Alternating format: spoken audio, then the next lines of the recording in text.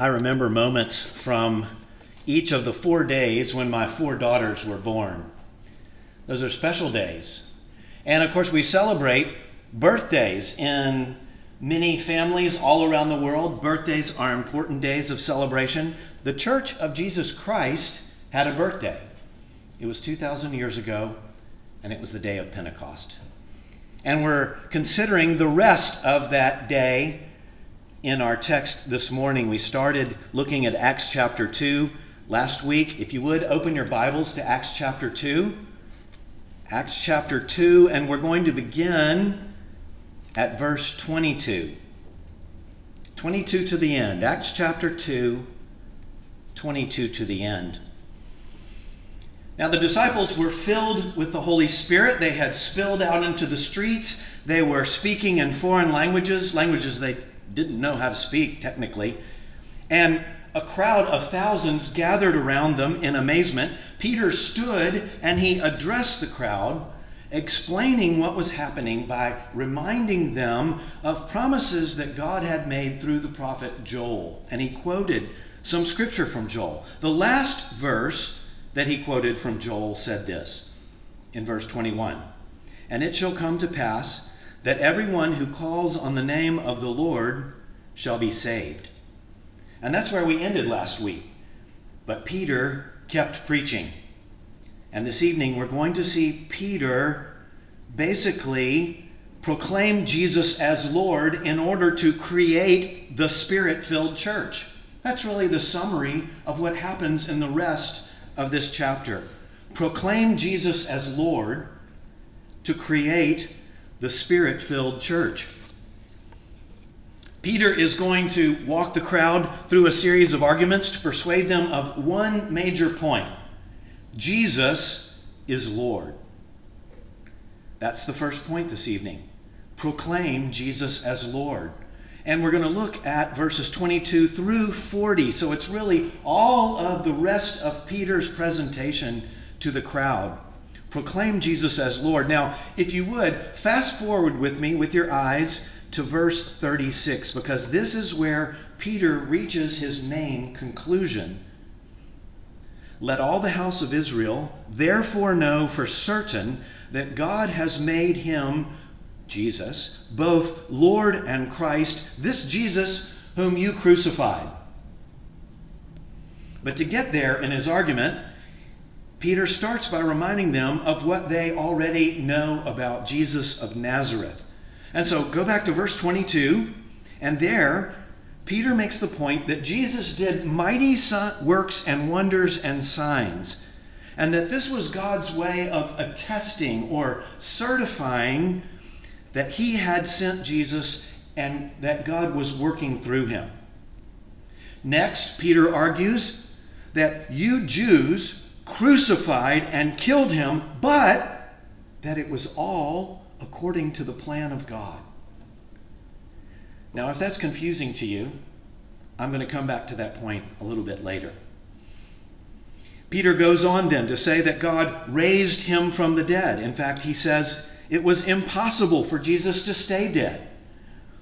And he proves it by turning to Scripture again. This time he quotes from Psalm 16.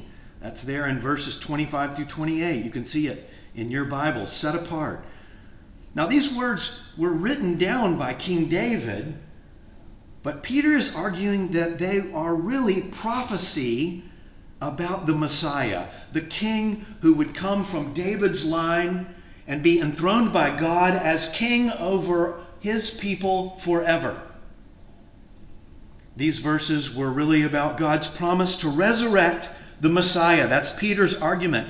And we testify that Jesus is that resurrected Messiah. We're witnesses of him, Peter says.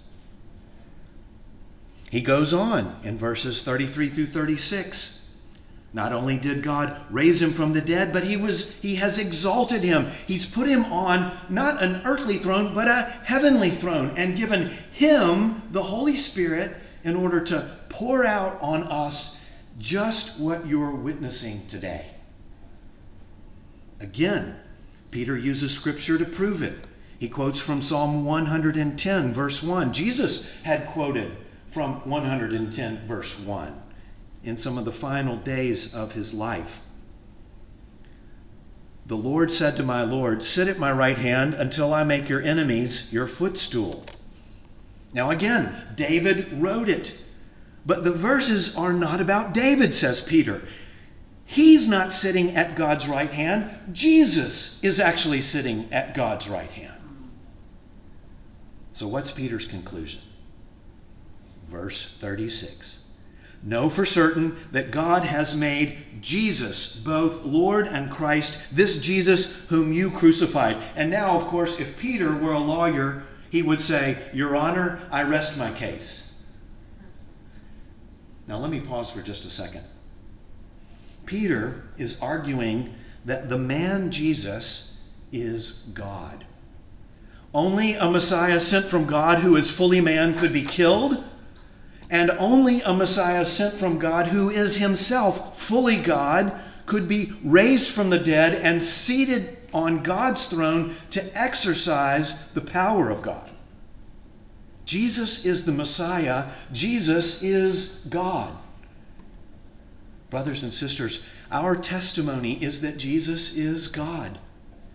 He's not simply a wise teacher. He's not simply a kind miracle worker. He's not like Buddha or Confucius or Muhammad. He is the Lord of the universe. He's the King who created everything and everyone. And he is ruling and reigning now, and he is deserving of everyone's allegiance. This is at the heart of our gospel. Jesus is God. But Jesus was also a man. He was fully man. And the Jews that Peter spoke to were to blame for his crucifixion, even though it was God's plan. So, of course, we should track back to verse 23. This is one of the clearest verses in the Bible that teaches both God's sovereignty, his control of all of history, and man's responsible for his or her sin. God is sovereign and man is responsible. Those twin truths of God's sovereignty and man's responsibility are emphasized actually all throughout this chapter. I unfortunately don't have time to go and show you all the different places where it shows up. Now, some of you might struggle to accept that. Everyone who takes the Bible seriously must do that at some point. But let me encourage you to trust God's word more than you trust your powers of reasoning and understanding to figure out how they fit together. The writers of the Bible have no trouble affirming both truths over and over and over again, and they don't really take time to explain how they both can be true. But they believe them. Trusting that both of these truths are true has practical implications for us as well. It gives us great comfort to know that God is in control and that he will guide history to the end that he has determined, despite the chaos that sin has plunged the world into, especially in our own lives. What comfort it gives us to know that God is sovereign. And it also means that we must make real decisions and take real actions to respond to the desperate situation that we find ourselves in as condemned sinners. We must act. We must respond.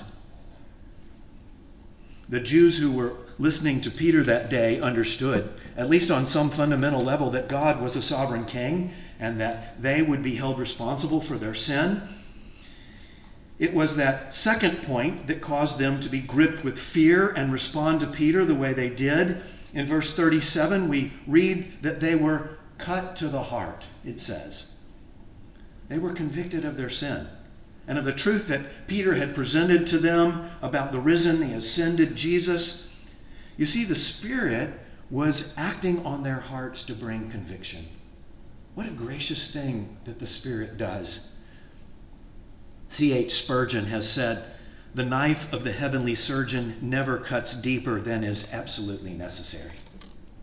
Enough to cause us to turn in repentance and faith.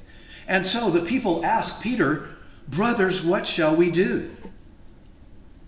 The good news of the gospel is that there was something that they could do. In fact, God provided not just an escape from certain condemnation and destruction for their sin. God was working through Jesus to provide eternal blessings to these people who had crucified the Lord Jesus.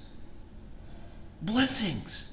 Peter told them, "Repent and be baptized, every one of you, in the name of Jesus Christ for the forgiveness of your sins, and you will receive the gift of the Holy Spirit. For the promise is for you and for your children and for all who are far off, everyone whom the Lord our God calls to himself." Most of you possibly walked through that door this evening thinking that you were a Christian. Many of you are Christians. Perhaps you grew up in a church.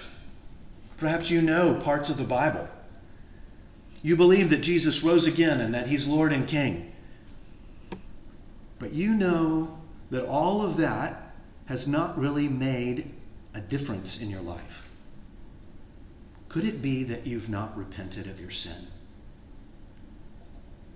I don't mean that maybe you prayed a prayer telling God that you're sorry simply, or that you've even felt bad, perhaps even shed tears about the ways that you've rebelled against God, his rule in your life. You may have even been baptized.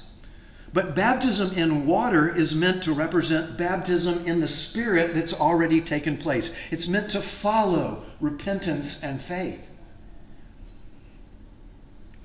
Perhaps you've never really begun to hate your sin. You've never sworn your allegiance to live for Jesus and follow through on it. Don't let pride or some past experiences that you're pinning your hopes on prevent you from truly turning to Christ right now. Repent. Turn to Christ in faith. Begin to live for him. As long as you have breath, it's not too late. We can learn about what it means to truly turn to Christ in repentance and faith if we just consider the phrase that Peter used describing the need to be baptized in the name of Jesus. One theologian has said what that means is by his authority, acknowledging his claims, subscribing to his doctrine, engaging in his service, and relying on his merits. Don't deceive yourself about what it means to be a Christian. Your eternal destiny is at stake. Many in the crowd that day responded to Peter's argument and invitation. In verses 41 through 47, we see the church is created. It was the birthday of the church, after all. And then it was sustained by the Spirit that Christ had poured out on them. And we should also live as the Spirit-filled church. I think that's the instruction for us today, and that's our second point this evening. Live as the Spirit-filled church, verses 40 through 47. There's so much here that I want to consider, but I just want to point out three aspects of their life together as new followers of Jesus Christ. One, their devotion together. Two, their joyful generosity. And three, their evangelistic lives. Verse 42 summarizes what these new disciples of Jesus were devoted to. It was first the apostles' teaching. They sat at the apostles' feet to learn the teachings of Jesus, and we still devote ourselves to the apostles' teaching, just like they did. How? We become students of God's Word. God's Word, what the apostles wrote down, and the ways that they interpreted the Old Testament scriptures as well. We sit at the feet of the apostles just as much as the early church did when we daily open up God's Word and when we hold the preaching of God's Word in high regard. Next, they were devoted to the fellowship. Now, this doesn't just mean that they spent time in warm, friendly conversation with really great snacks. Fellowship involves something much, much deeper, a deeper commitment. D.A. Carson has described fellowship as a self-sacrificing conformity to a shared vision. Self-sacrificing conformity to a shared vision. It's something that costs you something, time or energy or attention, maybe even money. Fellowship is shaped by a common vision for what life, all of life, under Christ's lordship should be like. It's participation in a life together, committed to being disciples of Christ. Lastly, they were devoted to the breaking of the bread and the prayers. I'm going to lump those together. I'm inclined to think that the Lord's Supper is hinted at here, at least, since what seems like simple meals together are mentioned again down in verse 46. And if it's the Lord's Supper, it's evidence that they immediately began to obey Jesus' command to practice it regularly, to do it in remembrance of him. And they continued, of course, to be people of prayer, just as the 120 disciples in the upper room had prayerfully waited on the Spirit before the day of Pentecost. Are you devoted to these things? If not, what are you devoted to? The second thing that you might notice here in this description is their joyful generosity. It stands out, doesn't it? They sold their possessions to provide for anyone who had need. It says they had all things in common, which seems to mean that they shared among one another very freely. They ate their food together, it says down a few more verses. And if it was with glad and generous hearts, like Luke tells us, then they must have shared their food. It's not that these new disciples gave everything to the church. This isn't some early form of communism. Why is it that they were so generous, though? It's because they recognized how much Christ had given them in forgiving their sins and pouring out the Spirit on them and promising them eternal life in the kingdom of heaven. Listen, if I told you that you had suddenly inherited billions of dollars, what you own right now would suddenly become of much less value to you. You would freely give of what you have, knowing that your inheritance would keep you secure. Brothers and sisters, we have that valuable inheritance. And so we, too, can be joyfully generous, just like they were. It's only when we recognize how the extravagant blessings that God has given us, that have been given us in Christ, that we can give with joy and generosity. Does joyfully generous describe you? I know it does for many of you. I'm so humbled by your care and love for each other. Sometimes I hear about it after the fact. I don't know who gave someone help, but I do know that it's happening. And I want to tell you that it blesses and encourages me so much. I know that the Spirit's at work in so many of you. You know, it's even hard for us to give away all of the benevolence fund that we have because you all take care of each other so well. But I too notice in this passage that they let each other know their needs. So don't let pride keep you from sharing your needs with us. Lastly, we see evidence of their evangelistic lives. It says they had favor with all the people in verse 47. And the Lord added to their number day by day those who were being saved. They must not have depended on the apostles alone to share the good news of the gospel. They began to share it themselves with others around them. A Spirit-filled church will become an evangelizing church, necessarily. Who are you praying for to come to Christ? And are you praying for the courage to share the gospel with them? God loves to answer those kinds of prayers. The Spirit-filled culture of this group of disciples is what we describe in our church as membership.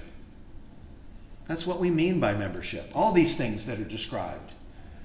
That's why we ask people to become a member of our church rather than just attend church. We summarize our commitments to one another in our church covenant. Scripture, prayer, and ordinances, watching over each other's lives in tangible ways, sharing our faith. It's all designed to fit under that idea of membership. Wouldn't you want to be a part of a community like this? Wouldn't you have loved to be there? Don't you want to be a church like that? I want to be a people like this. I know that. This was a unique time in history. It was a unique moment. It was the birthday of the church. But we can taste some of what they tasted. Christ is still giving his Spirit to his church. And as long as we continue to believe in and proclaim that Jesus is Lord and Christ, as long as we keep repenting of our sin and seeking the kingdom, we can know at least some of what they knew. Because we know and love King Jesus too. Let's pray. Heavenly Father, we praise you that you raised up Jesus, that you've seated him on the throne, and that he poured out the Spirit, and he is still pouring out the Spirit. Lord, we pray that you would fill us afresh, that we might live like this, and that we might proclaim your Son, the Lord Jesus Christ. It's in his name we pray. Amen.